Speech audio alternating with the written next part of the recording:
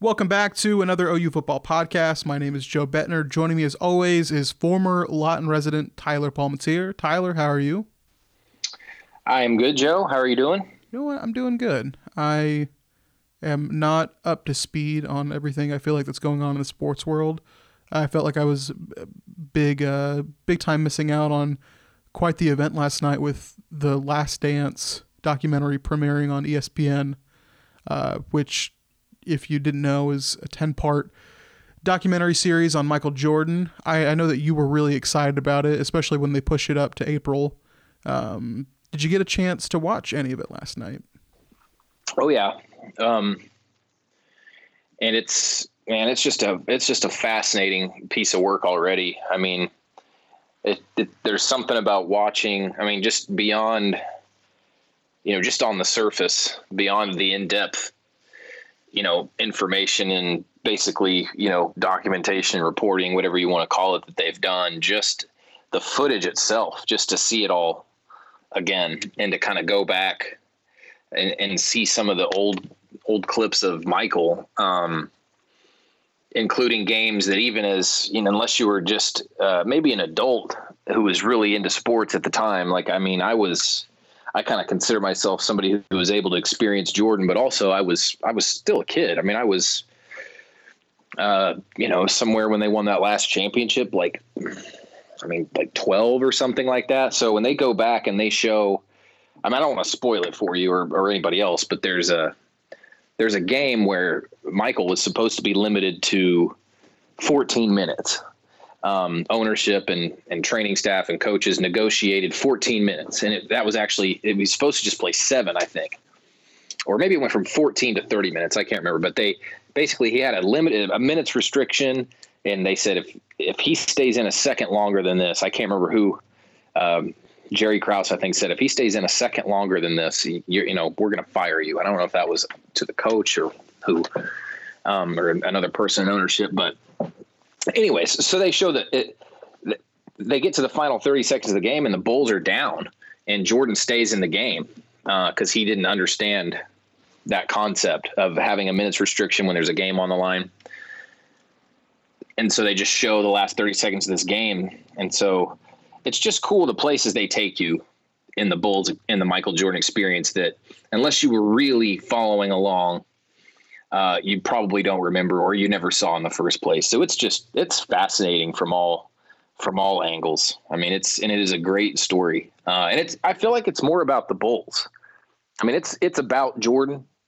I think it's been promoted and marketed as about Michael, but it's, from what I can tell, I mean, this is about the Bulls.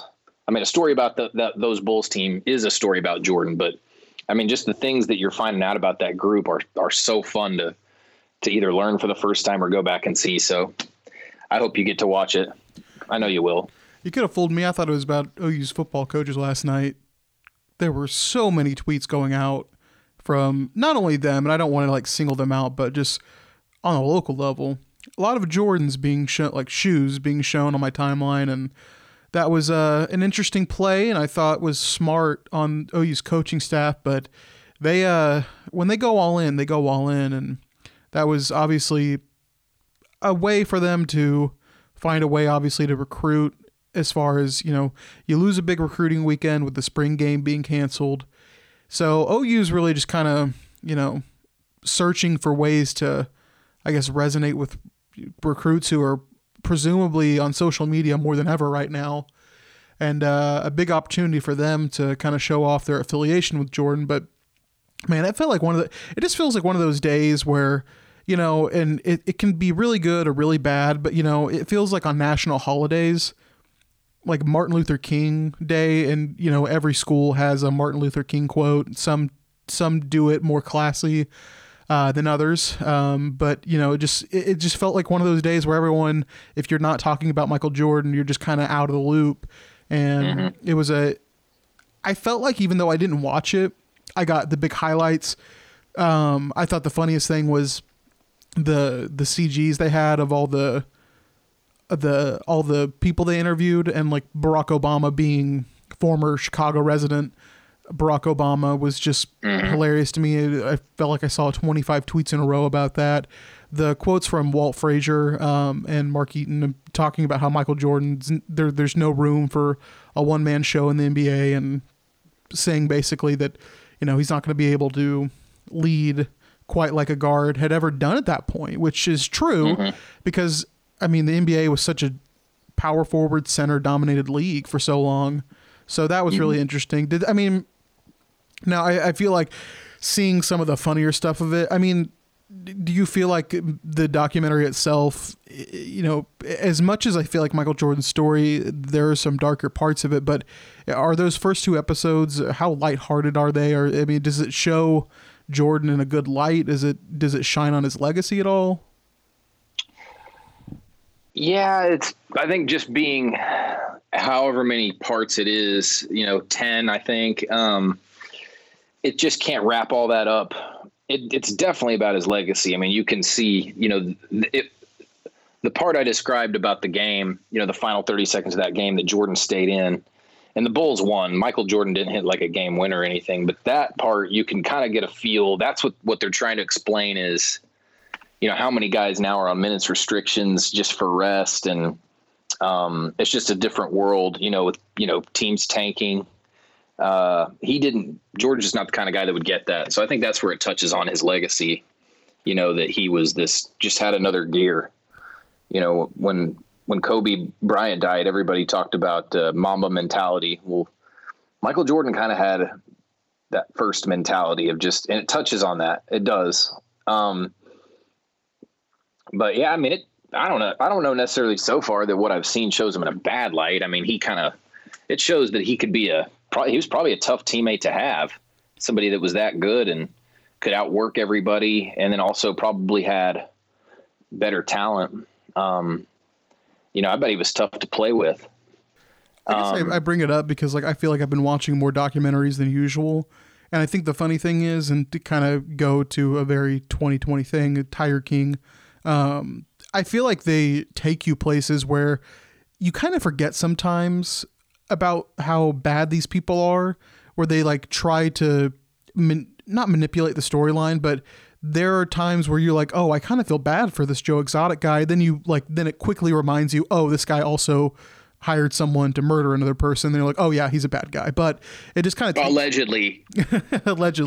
But it takes you to so many places. And I feel like documentaries do that quite a bit. Like the Don't F with Cats documentary, we watched that pretty recently. And that also it's about a very evil person. And, there's parts where it's just shows you some of the good and just you kind of forget for a second, just oh, this is a terrible person. But I was curious, and I'm not saying that Michael Jordan's a terrible person, but I feel like documentaries sometimes go on a wide spectrum of just emotions that it can show a person in and just how it chooses to portray that person. And I saw that there was a tweet from Awful Announcing or somewhere saying that after people watch this documentary, they might not think so highly of Michael Jordan. So I was curious to see. I'm looking forward to it. I think I'm gonna wait till all of the episodes are out to binge it. It's hard for me to watch stuff week to week, and I know that's a very young person thing, but it's waiting a week at a time is difficult. Although I do like the fact that they're releasing two episodes a week, which in today's obviously no sports and just everything or I guess the lack of things that we have to watch. It's great that they're trying to get this content out as quickly as possible while also having some build up to, each, all 10 parts. But I'm looking forward to watching it. And I was curious just to kind of go back. I was, brought up the fact that OU being a Jordan brand school, I'm curious just what you made of all of that, because it was aggressive as far as just the recruiting things I think they were trying to do. I know Lincoln Riley put out the tweet a few days ago about let me see your Jordan collection or your shoe collection. Curious what you think of what the staff is doing right now as far as just trying to still have some type of presence with recruits right now. Yeah, no, it's pretty clear. What they're doing is there's a window to promote the fact that if you come to OU, you're going to have this selection of Jordans available to you. and they were aggressive with it. And I mean, I think they just saw it as, OU itself is athletic departments are content producers now. I mean, they are now more than ever. So, and as it relates to football coaches and what they want to do, I mean, it's all about recruits, and I don't think they could ignore that opportunity. It wasn't just OU football either. Basketball, everybody got in on it. I mean, it was a window for them to have some content and have a presence. There's only so many times that you can say how many Big 12 championships you've won. Some kids care about that, and some kids, are just a little different, and or some kids they put value in both. What equipment will you have at OU? And there's an aura to a Jordan brand that some people really like, and this is why OU got involved. And I think they just saw it as an opportunity to promote that, and it was definitely aggressive. I guess I get it from a certain standpoint. It was more than I kind of wanted to see personally, but I mean, it was just funny to see Bill. It's funny to see Bill Bedenbaugh wearing the patent leather Jordans. I don't think he wears those. I don't think he would wear them unless he was promoting something for OU recruiting. Last year Lincoln had just talked about how Bill had just gotten his first new pair of practice shoes in 5 years, or first pair since Lincoln had been at OU. So I don't think this is a guy who's throwing on his J's regularly. So it's funny to see Bill Bedenbaugh's feet in a pair of patent leather Jordans. So, but no, I get it. Go for it. It's a window of opportunity. Everybody, schools are trying to produce content too, still with no games going and without a spring game to promote or practice to promote. I totally get what they did. It was really funny to see Bill Bedenbaugh rocking the Jays, and I would really enjoy more Bill Bedenbaugh content. But not a good day if you have OU football coaches on push notification. That is for sure. I thought it was smart.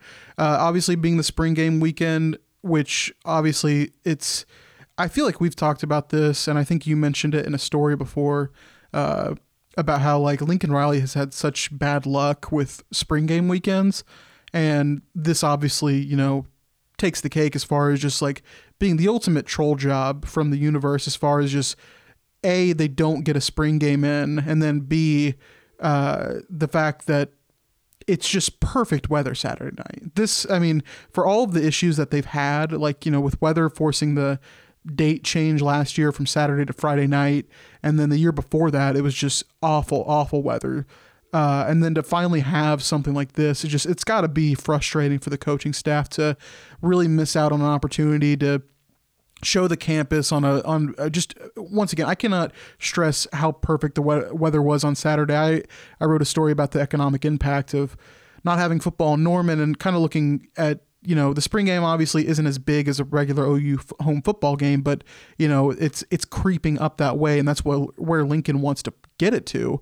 But you just look around Saturday, and there were people out, outside walking their dogs, with their families, keeping their distance, and it's been good to see Norman take part in all that. But just a tough thing, I think, for Oklahoma not to have that, as far as just a way to show off their university. Yeah. And, that they were probably going to get, even with a bad weather, they were probably going to get a decent crowd. I don't know what they were trending toward. I don't remember what the capacity was last year off the top of my head with on a Friday night. It's been, it was 52,000 in 2018 with the terrible weather. And then they had 50,000 after they changed the day of the game at the last minute. So I think that there was some, obviously some effect to having the game on a Friday night and, not giving people a whole lot of notice. But I think this thing really is trending in the right direction for Oklahoma. Yeah, and it's too bad to lose a year of that momentum. What is it? I don't know how you get people re-energized. There would have been a lot of for a nice day in Norman this year. You would have been looking at another kind of like, quote unquote record crowd. I don't know who's keeping track of it, but to see the quarterbacks, just to get a look at Spencer Rattler, that's each spring game has kind of had a quarterback to look at the last few years. Jalen Hurts last year, that probably helped the attendance on a Friday night, to get your first look at Hurts and in an OU uniform. But there would have been a lot of people that would have done that to see the quarterback. So yeah, and it was just unbelievably nice. I mean, when you talk about just having recruits here to look at campus, with everything trimmed up nice and everything green, and not to mention Sunday. I mean, I know it was a little bit cloudy at first, but the second half of Sunday was so great. You've still got to have recruits probably around, for whatever, a meal or a brunch or whatever they do for that day. It was great weather, great spring weather. And yeah, just nothing Lincoln Riley or anybody can do about that. I mean, but for some reason, the spring game weekend has just been logistically kind of challenging the last couple of years, but it is headed in the right direction. I wonder too about the effect of not having it for 1 year, if you lose any momentum there or what happens. But, who knows? Who knows what the future holds? It's obviously a very,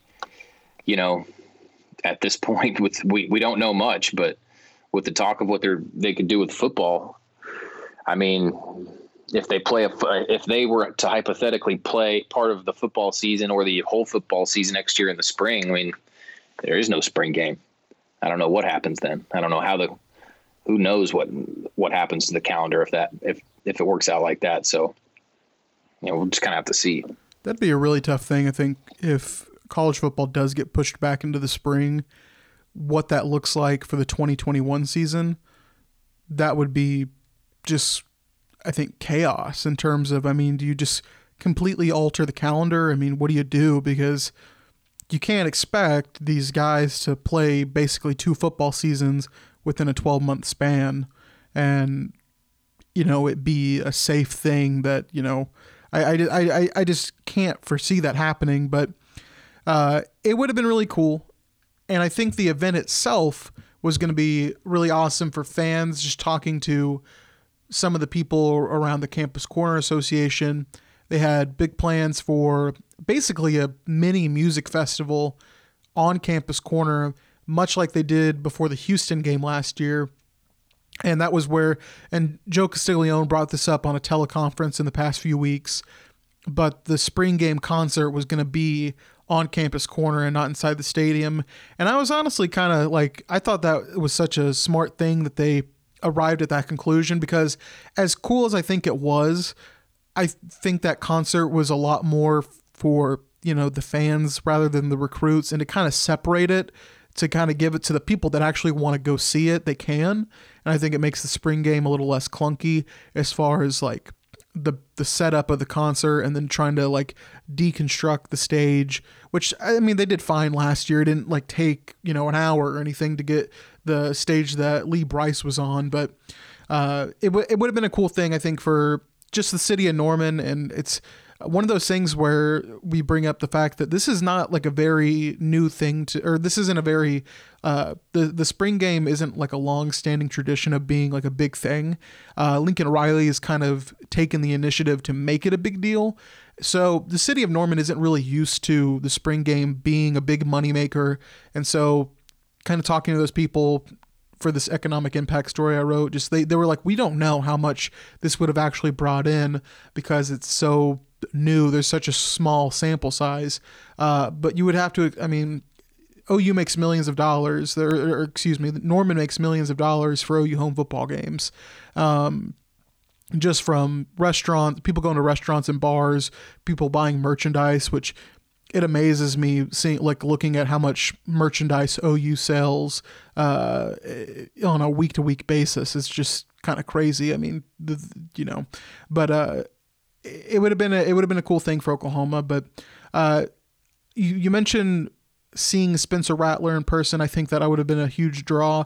Was there anything you were looking forward to other than the quarterback battle that we kind of missed out on not having a spring game?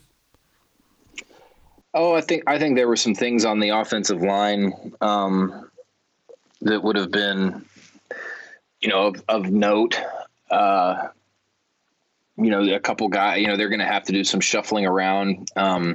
there's one position at tackle that they're going to need to fill somebody in on. So somebody's going to step in. Somebody's going to step in there. Stacey Wilkins would have been an interesting guy to watch. Him being a freshman last year. That's somebody that the coaching staff's high on. I mean, that's important. I don't know that it's something I would be watching really closely. I mean, it's the offensive line. I guess defensively, you want to see maybe where that stands. A couple of those new guys, Perrion Winfrey would have been interesting to watch.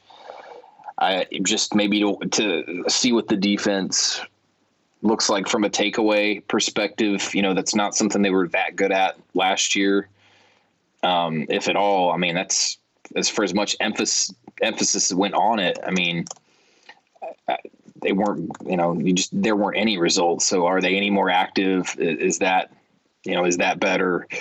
There's a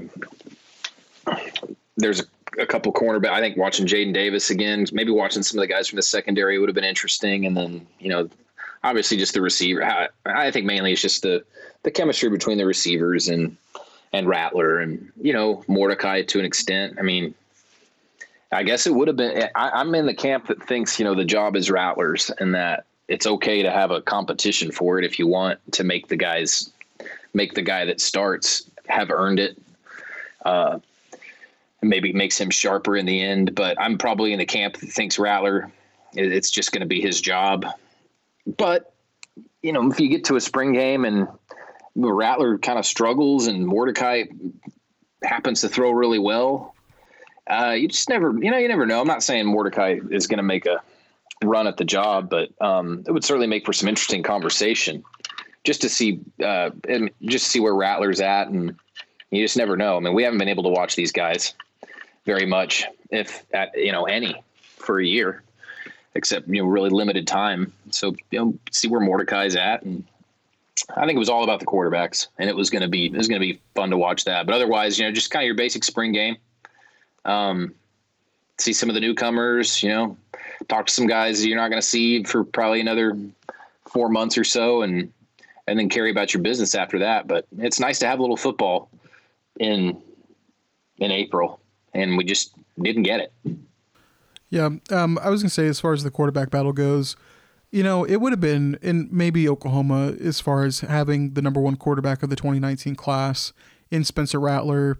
You're hoping that talent transcends into college, but it would be such an interesting story, especially with the way that the quarterback battles have gone the past few years under Lincoln Riley. If for like one time, like the guy that they say is competing for the job that isn't expected at all to get it actually won. Because we've went through this with Kyler Murray and Austin Kendall, and I think everyone knew that Kyler Murray was going to get the job, and he ends up getting it. Jalen Hurts then winning the quote-unquote quarterback battle last year. Everyone expected him to get it. And now Spencer Rattler's in this position where everyone assumes he is going to have the job, and I think he will. I'm with you. I think that there's just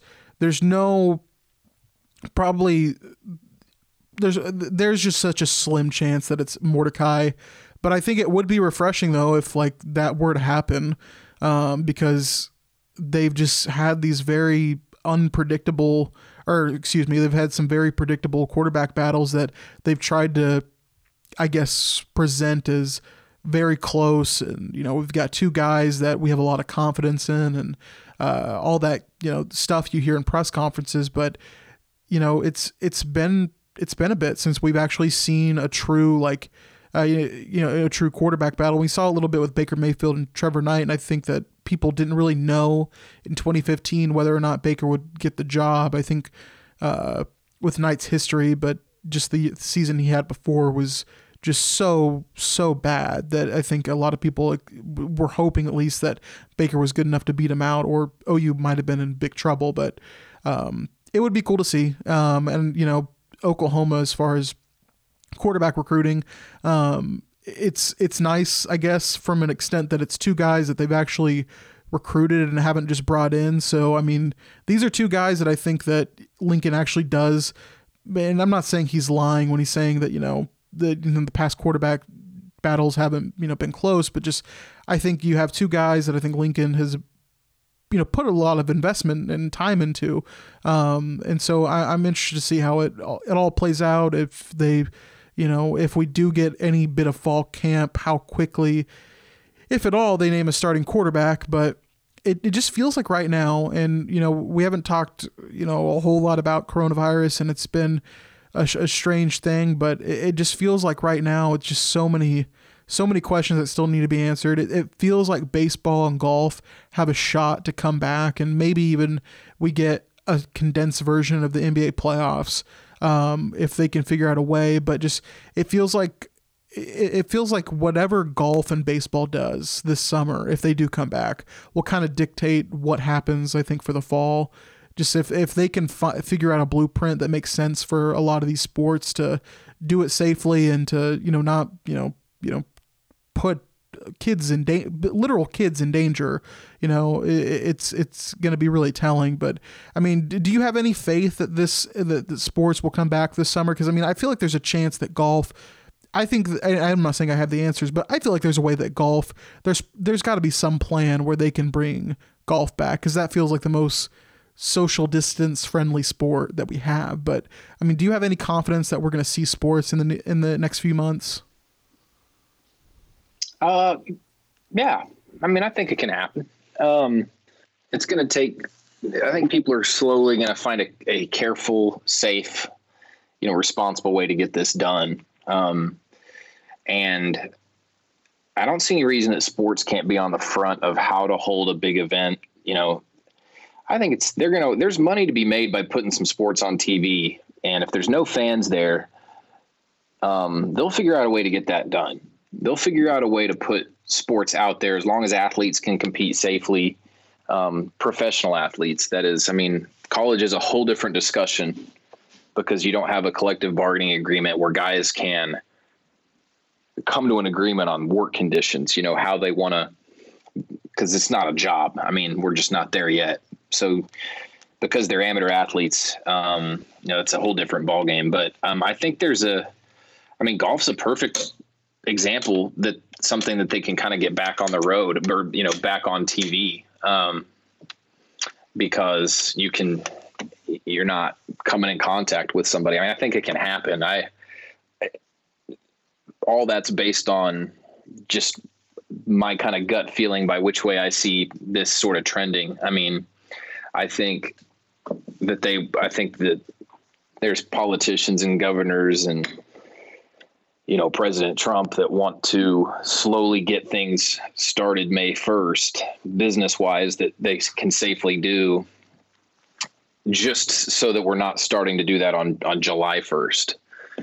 And, I don't know what their plan is. I mean, I don't think it's going to be a full send, just everybody open everything up May 1st. But I think they want to get people thinking, how can we do this safely in increments so that it makes sense? So that's kind of a long-winded answer to say, I mean, I think they can. It just depends on, so much of it depends on the curve and what's safe and healthy for athletes and fans. And, it's been said so many times, I'm almost sick of hearing it, but I mean, commissioners are going to get their information from experts and doctors and scientists, and they'll do with that what they will. And, from there, we'll just kind of see what happens. But I think there is so much at stake. Those are such big organizations, and there's so much money to be made. And there's people, there's a desire, there's a demand for sports right now because people are so hungry, that there's a big incentive to get sports going again. And so I think they'll do whatever they can in their power to get them going, but it's going to be professional sports that they're going to lay out the model. So I think it's really important for pro sports, whenever they do start to slowly come back, to give college a good model, because it all trickles down. As we kind of saw the first round of this, it was the NBA suspended its season and college followed suit. And then in high school, they're just kind of waiting to see what everybody else is doing. So it's, we're all kind of relying on pro sports to figure out the model, the best working model. It makes you wonder if this opens the door at all, and probably doesn't, but makes me think about all the talks that the NCAA had with, like NCAA athletes trying to form some type of union. And I wonder if it opens the door for more of those discussions. I don't know if they would be met with a whole lot of success as far as actually happening. But makes you wonder just as far as what student athletes have to think about this, because the NCAA does have these panels basically where they select certain student athletes to be voices for their, their fellow, student athletes across the country. So I do think, but I completely agree with you. I think pro sports is gonna kind of make or break whether or not we have sports the rest of the year. Which, I mean, I think that playing a football season right now, it's just so hard to say. And I think that anyone trying to cancel it is maybe jumping the gun. If anyone's saying that it's going to happen for sure, is probably being a little bit too optimistic, just saying for sure that it's going to happen. But I'll be interested to see where this all goes. One thing that we do have to look forward to is the NFL draft on Thursday, Friday, Saturday, which, kind of a good TV watching weekend. If you're really desperate for content, you have the Jordan documentary on Sunday night, which will air parts 3 and 4. But the 3 days before that, you have the first round of the NFL draft, and then, Friday rounds 2 and 3, and then the rest on Saturday. And it'll be, I think each day you're going to need to keep, if you're not someone who watches the draft, you're probably not any more excited to watch it now, because it's just going to be a strange thing as far as how they're holding it remotely. But Oklahoma has a lot of guys that fall into these, 3 different pockets of guys that should go on Thursday night in the first round, and then guys that'll go on Friday and Saturday. But I'm curious, just, Thursday night seems like a really big one as far as, Kenneth Murray and CeeDee Lamb probably getting taken. Those are 2 guys I know that you have stories coming out later this week on. It seems really positive for their draft stock. Am I wrong? It feels like things are really trending for those guys. Yeah, all indications are good.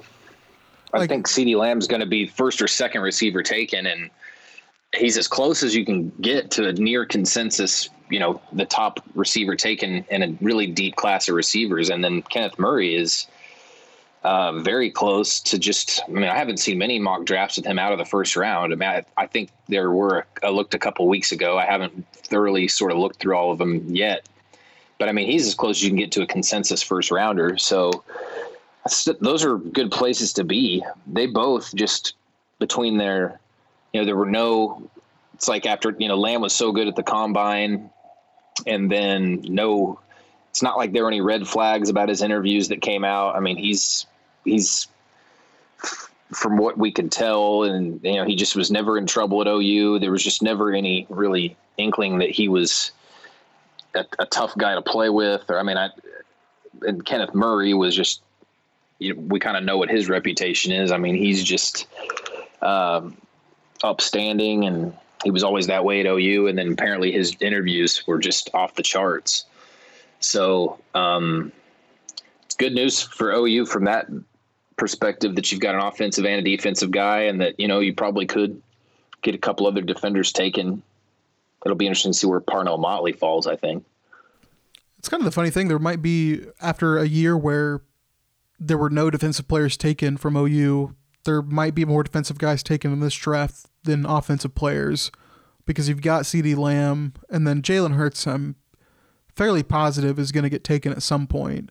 But you have a chance for Kenneth Murray, Gallimore, and Motley to give OU's defense, I think something to, I guess, promote, as far as like you can be a part of this really bad defense and still make it to the next level. But you have, I think, guys like Gallimore and Murray really help themselves as far as what they can offer athletically. Just they're, I hate this term, but they're just athletic freaks. And you heard that quite a bit from the teleconferences we've been on this past week. Mel Kiper of ESPN and Daniel Jeremiah of NFL Network, they just rave about these 2. And just as far as, you got Kenneth Murray, who is this, just looks like he was built in a lab to be a linebacker. And then you've got Gallimore, who while he's had his struggles, is just, I think, with the right maybe scheme or the right coaching, he could be a really top tier defensive tackle in the NFL just with how quick he can move. He just has to, become better at finishing tackles. And I think that was a problem for a lot of OU players last season, as we saw from a defense that still struggled, was better, was noticeably better than the year before. But I think that Gallimore in the right situation can really thrive. And it's something that when I was writing about Gallimore on Friday, it was just really weird to think about the fact that Oklahoma has not had much success at all with defensive tackles in the NFL draft the past decade. And the biggest outlier is that they have Gerald McCoy, who was, the third overall pick in the 2010 draft. But other than that, it's been one other guy that's gotten drafted. And OU's had some linebackers here and there, but Kenneth Murray being, a first round lock, I think Kuiper said that he doesn't see Murray going any lower than 24th in this draft. And so that's really positive for Oklahoma. And as we kind of talked about with the Jordan doc, I think that OU is just probably chomping at the bit to release some recruiting stuff on social media to finally have some defensive players to actually, be proud of. And, I'm not trying to be too disparaging to the past defenses, but they haven't had. Well, they weren't very good, Joe. So That's okay. I know. I'm just saying, they just haven't had guys like this. I mean, the way that the some of these analysts talk about Kenneth Murray and Neville Gallimore, you would think that they would have been part of these top flight defenses in college football, but it's really good for Oklahoma. You mentioned CeeDee Lamb. He's. If there's a guy that stock has just completely, gone up and just seems like he hasn't taken any hits as far as just negatives or any character type issues. I mean, CeeDee Lamb being just kind of showing out, I think, in a way last year, despite some, lack of production just as far as how this offense ran with Jalen Hurts and him sometimes just completely on his own, kind of decision making, taking his receivers out of the game. He's still, it seems like he's wide receiver one. And I think it'll be interesting to see where he goes. There's a lot of scenarios, so I'm not gonna I don't think anyone really knows where he's gonna go, but I think that he'll be. I think he has a really good chance to be a top 15 pick. Are you a big NFL draft guy? I mean, I'm literally looking for, and obviously we have to do it for work, but I'm legitimately looking forward to watching something sports related on TV Thursday and Friday and Saturday. Yeah, I mean, I don't know. This isn't going to be the same draft. I mean, it'd be one thing if this was live in Las Vegas, with guys walking up in suits. But I mean, what it will look like virtually, I guess we'll see. I don't know if it'll be quite, if you're a draft person and you like that, I don't know if you'll still get a kick out of it or not. I mean, it'll be nice to have some live. It's a live sporting event in the sense that guys are picking players. So it's interesting from that perspective. It doesn't seem like we've had a live sports event or whatever you want to call the draft. Event's the best word I can come up with, but so it'll be cool to watch it. It's like something happening in real time. I mean, we kind of haven't had that with the exception of video games and horse and kind of what the Jordan thing felt like last night. I mean, it was just like everybody was watching. And then when it kicked over to Scott Van Pelt, he immediately just started talking about the documentary because it's all that's going on. So it will be nice to have that. I'm not huge into, I'm not vastly interested in what goes on with a lot of the draft. I mean, especially after day one, like other guys are. But for big NFL fans, if you're just a Chiefs nut or whatever, like a Browns nut, you'll have a lot of fun probably following along all weekend to see kind of what pieces what your team ends up with. So I'm happy for fans for that, from that perspective. That'll be nice. And kind of another point on OU, I think the whole Kenneth Murray thing getting drafted in the first round, or, Gallimore getting drafted and being the first tackle since, several years to get picked up. The big thing is, I mean, recruits aren't, it's certainly a thing to get a first rounder like Kenneth Murray, or, to get another defensive tackle maybe gone in the second round or something. That's fine. But I don't think recruits are really stashing away, that sort of information. I mean, I think the bigger thing is for OU is get a guy drafted high, but get him drafted to the right team and, get a defensive player or two in the NFL that's making waves that you can. I mean, getting drafted is one part of the process. OU needs to prove to guys they can develop defensive players, and then those guys can go on to the NFL and be successful, just like the quarterbacks they've sent to the NFL, just like the receivers, just like the running backs, just like the offensive linemen. Thursday, this week is one step for Oklahoma. I mean, some of those guys have to get to the league and make names for themselves, and that is what recruits are going to remember. That's what OU can point to a little bit more down the line. That's going to have a longer shelf life than we got this guy drafted in the first round. If those guys go to the NFL and they don't produce, you're kind of back to square one. You kind of got to keep figuring out how you're going to, sign pro caliber players and develop them and follow through and tap into their talent. So it's certainly better this year than some past ones for OU in terms of defenders. But I know that they would really like, and they'd probably agree, that they've got to have guys go to the NFL and play like NFL, not necessarily stars. I mean, that'd be great, but I think you just, 10-year pros or just, guys that starters, just NFL starters. I think that's the kind of thing they're going to be able to sell, for a longer time. I'm completely with you, man. I mean, they need these guys to. I mean, I think that's where a guy like Gerald McCoy comes into play and can be so good for Oklahoma's brand. But eventually you kind of run out of that momentum. You run out of that kind of clout you build up for yourself. I don't know if Gerald McCoy is necessarily considered, if he holds as much weight as maybe he would have 5-6 years ago when he was making Pro Bowls. But it'll be interesting to see what these guys do. I think Kenneth Murray, Neville Gallimore have chances to be that. Parnell Motley's a little bit of the question mark. You've seen a lot of OU guys who, defensive backs in particular, who have either been drafted late or not drafted at all, who have gotten on NFL rosters. They've maybe worked their way up into the depth chart, or they've just kind of fizzled out as special teams guys and then kind of relegated to practice squad. And, it would be, if Oklahoma can have any type of impact as having a star NFL defensive back, I mean, that's going to be huge for them, because I think that's one of their biggest problems. And Gallimore obviously kind of maybe reigniting, that you can be a top tier defensive tackle at Oklahoma, but it's going to be interesting to see where those guys go. NFL draft on Thursday, Friday, Saturday. Should be interesting, Tyler.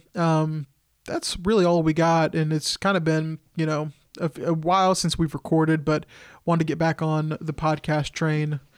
Tyler, how is your quarantine holding up? Well, I mean, I'm sick of it. Is the hair okay? I don't know where you.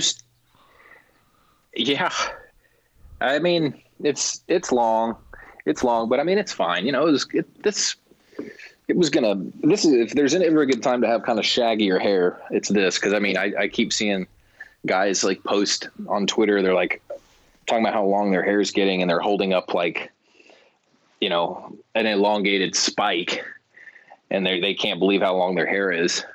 But I get that, because when you keep a short haircut, you're going like every 2 weeks, or even maybe not 2, but 3. Just the shorter it is, the more you feel like you have to get it cut. So those guys have to just be losing it. You're one of them. I feel like you should keep it growing. I mean, I feel like you need to grow it out. I don't keep this needs to become the transcript brand. I don't keep it that short. No, you really don't. You kind of have a little. Yeah, you're right. You kind of have a comb over. I try to show it off. Yeah. No, people keep asking me about.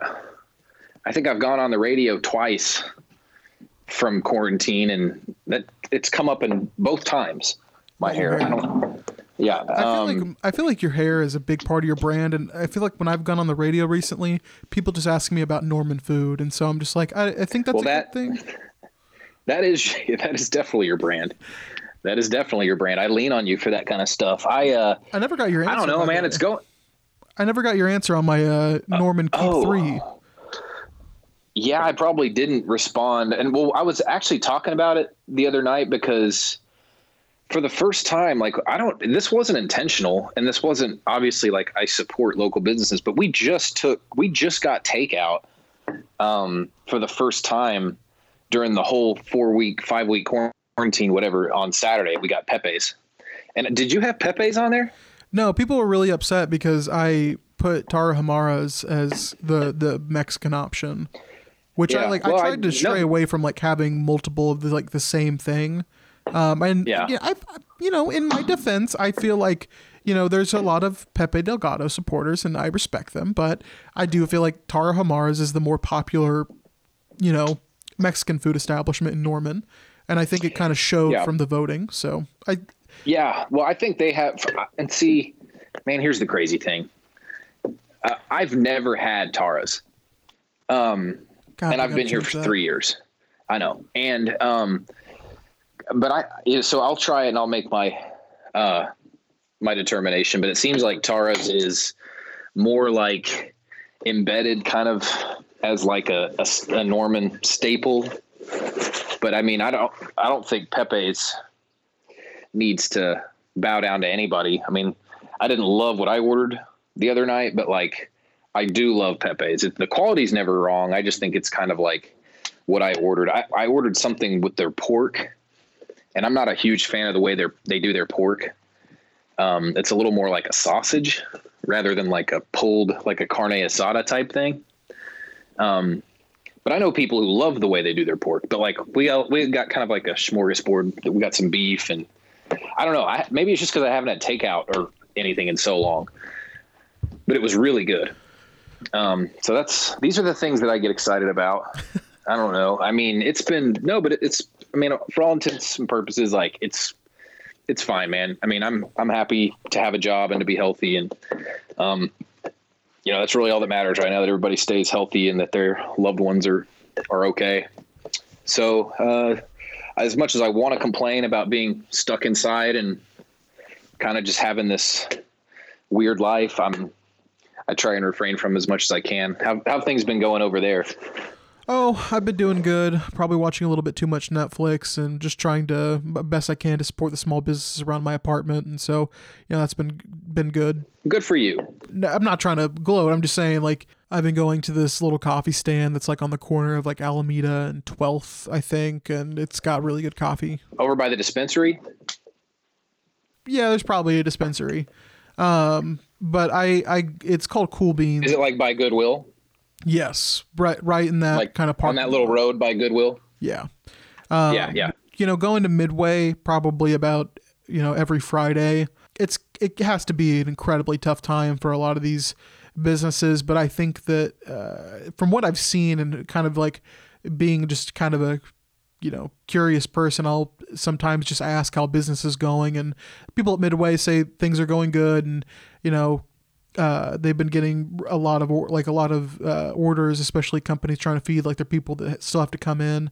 So that's been good. And, it's a tough thing with, some of the restaurants that kind of thrive with maybe their food. I'm not going to call anyone out by name, but there's a lot of restaurants that I think kind of thrive off the atmosphere they give rather than the quality of their food. And, I would assume it's been kind of tough for those people, but, we're just all trying to get by and trying to stay safe and stay inside. And we hope all of you are doing that as well. And, it's been such a strange period where, home is work and work is home. And it's kind of hard getting around that right now. But hopefully it's all works out, and hopefully people are taking everything seriously. I know there's a faction of people that aren't, but that's not a topic of discussion for us, but but it's been going good. Trying to make the best of it, and I think that's all you can do. And it's easier to say, especially for us, having jobs and we're still having jobs, and there's people in much worse situations, and we feel for those people. And hopefully everyone is understanding that there are people in much worse situations, and doing their part to help out as much as they can. This is a good time and to kind of remind people, if they like, and obviously I have a vested interest in this, but it's a good time to subscribe to your local newspaper, whatever it is. I mean, we're struggling like a lot of people are. And, when this all came down, it was I think people, for the first time since, can't remember the last time local newspapers were so, and I'm tying city and papers into that. I'm not just smaller city papers, but, the Tulsa World, the Oklahoman, papers that just are delivering information on how your community specifically is being impacted, what's closing, what government orders or city orders are in place. I mean,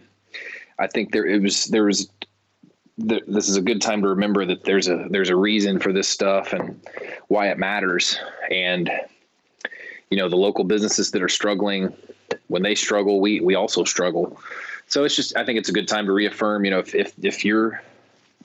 if you like that kind of local news, I would encourage everybody to think about subscribing to a publication, whether that's your local one or, basically I think any newspaper out there, but locally I think is important. If you have a paper that's good at what they do, and I think the Transcript has done well since this started, it's worth the money. It's important stuff. So it's been interesting to watch our business kind of do its job, and then kind of also just deal with the challenges that have come as a result of it economically. But hopefully we just get back to normal soon. It'll be a lot of fun. I know when we can walk into some of these restaurants and walk into some sporting events and see some other people. And I think this generation, all these people that are living through this, I think are going to really embrace or appreciate that maybe a little more than they did once everything starts to look a little bit more normal. And I would also like to add, Joe, I tried one local thing that I haven't since I've been in Norman that you've told me to. Sunday, went to Donut King. Oh, wow. Let me tell you something. How'd you feel about it? Loved it. And I was always big on gourmet donut, which I think is also fantastic. I'll say this. Gourmet donut has the better sausage rolls, or kolaches, whatever you want to call them. I call them sausage rolls. Gourmet donut has the better sausage rolls. But I loved Donut King's donuts. Loved it. There's something about them. They're just like, I can't really describe it. I would need like some time to think it over, like to give it its proper description. But it's fresh on my mind. So let me tell you this. It's almost like the donuts, the glazed donut. It was almost like an Indian fry bread. You can tell there's just like, they've got an old fryer or something. Something's going on. It's got a texture on the outside that it's like a piece of Indian fry bread. But I'm a big cake donut person. Love a cake donut, and their cake donuts were awesome as far as that goes. So I'm going to have to put the two, Gourmet Donut and Donut King, against each other and really figure out which one I like more, because I was pretty loyal to Gourmet Donut, but this was something special. We'll gladly in my opinion take you on the team. I mean, Donut King, I feel like Donut King is tops in Norman. We were really excited when they were opening up a Shipley's on Main Street, but man, I don't know what it is, but not quite the donut franchise that I remember. Not trying to, maybe you got, maybe it's just like I feel like there is a uniqueness to Donut King, in their style. I think there is something to it that's, different than what Hertz does and what like Daylight Donut does. But, it just, wasn't for me. But God bless Hertz Donuts, but I just don't need that much donut. Like I am a basic, I'm just basic Bob when it comes to food. I just want, I don't need anything too lavish. And that's just, I mean, it's not like Kurtz isn't good.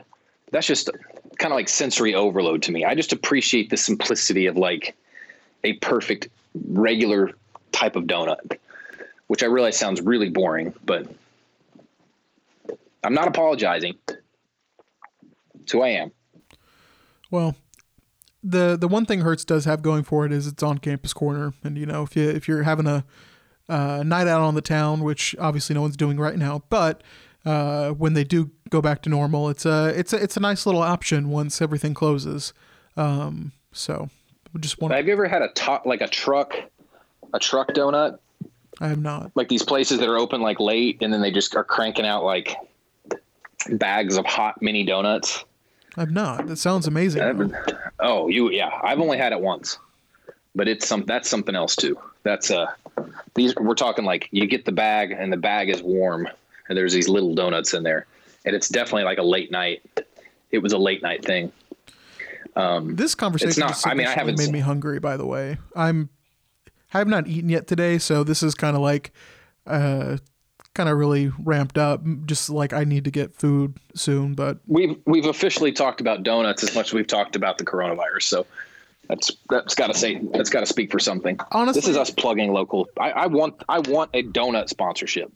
Honestly, it's been refreshing. I mean, this past hour has we've talked a little bit about coronavirus, but man, it's just kind of nice to talk about stuff that doesn't have anything to do with it. Obviously there's implications around like talking about the spring game not happening because of coronavirus, but just to have a conversation about, what were you looking forward to and, what do you hope to see? But just, it was, it's nice. And these conversations are fun. There's obviously a lot of serious stuff going on, but we hope we could have been entertaining for the past hour. As you all, kind of get through your quarantine. It's been good for us. We're hoping it's just mutually beneficial for you all. If you aren't already, we hope you subscribe to the podcast on whatever podcast platform you use. And if you're using the Apple Podcast app, we would appreciate if you leave us a rating and review. It helps get the word out about the show. I think that does it for me and Tyler. So we hope you all stay safe, stay inside, and keep pushing on. Tyler, we'll talk to you next week. Okay. See you, Joe.